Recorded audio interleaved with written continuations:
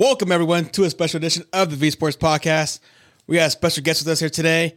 First-year head coach. Last year, he was defensive head coach for Sierra Vista. Now he's head coach, obviously. Mr. David Jones, how you doing today, sir? I'm doing good. How about yourself, man? Hanging in there day by day. We're going to run straight into it here. So last season, Sierra Vista was 4-8. What have been some key things for you, yourself, taking your first-year head coach to turn this team around and go 6-3 so far in this season, entering the last game? I think it's just more so the culture. The culture change is definitely, the toughest thing. But with us drilling, I was here last year, so I did build a lot of the bases of these relationships. Mm-hmm. So getting the kids to buy in fully wasn't too hard of a sell. And then, just changing the culture, getting the kids to believe that they actually are winners and all of that good stuff. That was our main focus coming in as a coaching staff, is just locking in and working on this culture change. And, we know the wins will follow after you get that stuff in line. Absolutely. Completely understand there. I'm going to roll straight to your defense here. So look at the numbers. According to Max Preps, your defense has given up only 178 or 173 points this season compared to 300 last season. What has been some big key differences for you and you notice in your defense so far this season?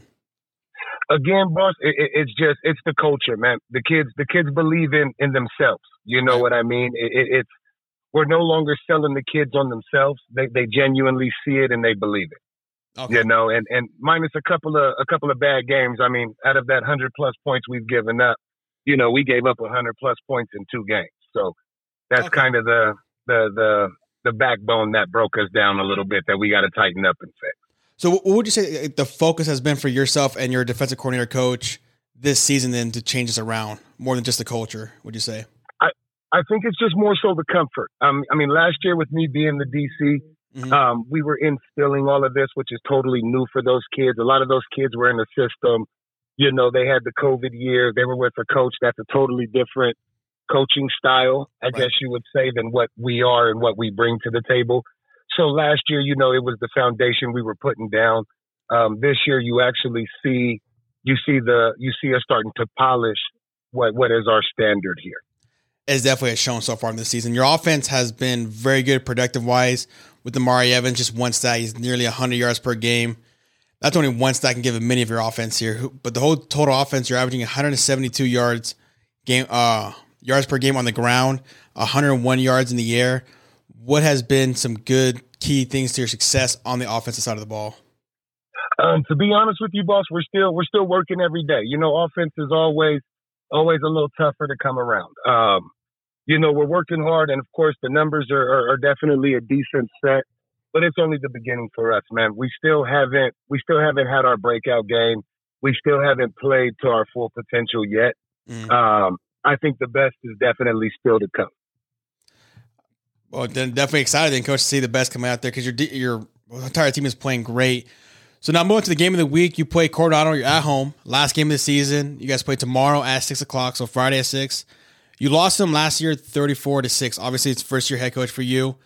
My first question is going to be, Coronado is 6-2 and has an offense that can put up a lot of points with players like wide receiver Kenny, running back Espinoza, and another running back Mohammed. What does your defense need to do to stop this team who's averaging up to 30 points per game right now? We just need to be us, man. We need to cut down on the senseless penalties. We need to eliminate the big plays. And I think if we settle in and eliminate those 2 things, I think we play a good ball game. I definitely ride with what we have here and wouldn't change my defensive group for any other one in the Valley. Love that, Coach. Love hearing that from yourself, especially the confidence you have in your defense there. Their defense, though, has been just as impressive with 18 sacks and 9 interceptions so far in the year, but they're only giving about 13 points per game on average.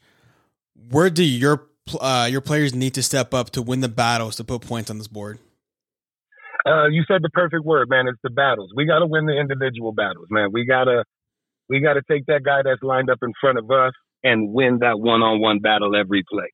If we can get our 11 to win that battle every play of individuals, I think we get good production, and that it's hard to stop us once we get to rocking and rolling. So as long as we can go out there and dominate those individual battles like I plan on us doing and what we should do, I think we'll be in good shape, man.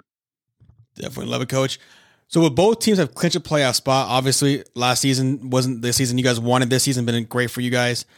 So this game between you and Coronado is going to be a big game for seeding, both for winner takes second seed, loser takes third. How big of a game is that? A big factor for you in coming to this game? This game is huge, man. We've known from the beginning of the year. This game has definitely been circled so heavy that the pens tore through the paper.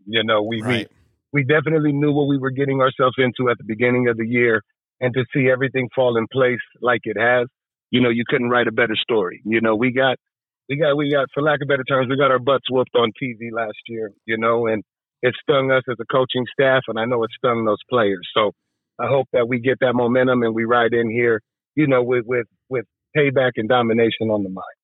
Which actually leads right to my next question, Coach. What have been things you've been telling your players about this week's game to not overlook and look forward to the playoffs? It's honestly, as cliche as it sounds, man, we're definitely a week by week team. Mm-hmm. We try our best not to overlook anybody. Last week we had who we had on the clock, and then, soon as Saturday came around, it's time for Coronado, so we definitely lock in, and we don't want to put too much overthinking on top of anybody else. It's a mental game. We prepare ourselves like we do every other week, and we treat it like we do every other week. Everybody knows the importance of it. Some things go unsaid. We don't have to stress to the kids how important it is. In the time and age that we live in, with all this technology and everything else, these kids know the results of everything before we even find out 90% of the time. So, right. It's just lock in, stay focused on what we do.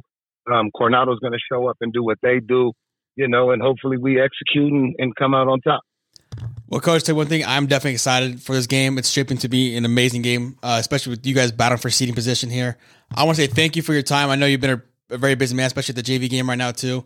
And hopefully that we could talk to you soon. I know I'll be there tomorrow night along with the other guy from the V Sports crew, and we look forward to this game. Definitely. Come up, introduce yourself, let's shake hands, and definitely looking forward to meeting you. Definitely, Coach. Good luck tomorrow, and hopefully talk to you again in the playoffs.